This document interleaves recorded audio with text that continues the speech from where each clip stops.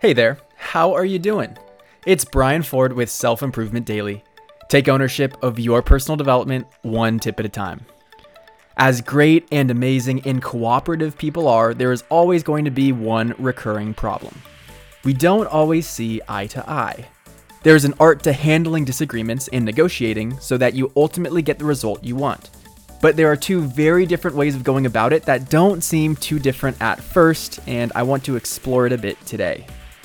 What is the difference between a fight and an argument? And this is physical harm aside, we're talking about exclusively in a conversation. But the fact that an argument resolves without violence speaks to the difference as well. When we fight, we want to assert dominance. We want to overrule through force and intimidation.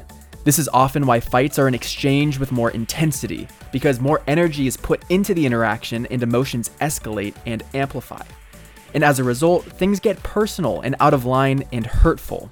I think we can all agree this is less constructive. And here's why. Because in a fight, we don't go in with a common interest to resolve. That's an argument. Arguing is about taking positions and converting people over to your side. While there could definitely be a large disagreement still within those two sides, both parties are approaching it from trying to generate a certain outcome. And in doing that, we don't resort to personal attacks because that isn't an effective way of converting someone's beliefs. In arguments, you share your authentic beliefs and the reason why you've come to certain conclusions, which is based more in facts and experience. It comes down to this. In a fight, you want to win, and that could come at the expense of someone else. In an argument, you want to win over.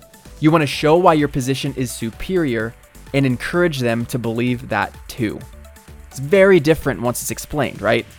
Well, now it's on you to understand when you might be in a fight and figure out how to transition that into an argument. Thank you for listening, and I'll see you next time on Self Improvement Daily.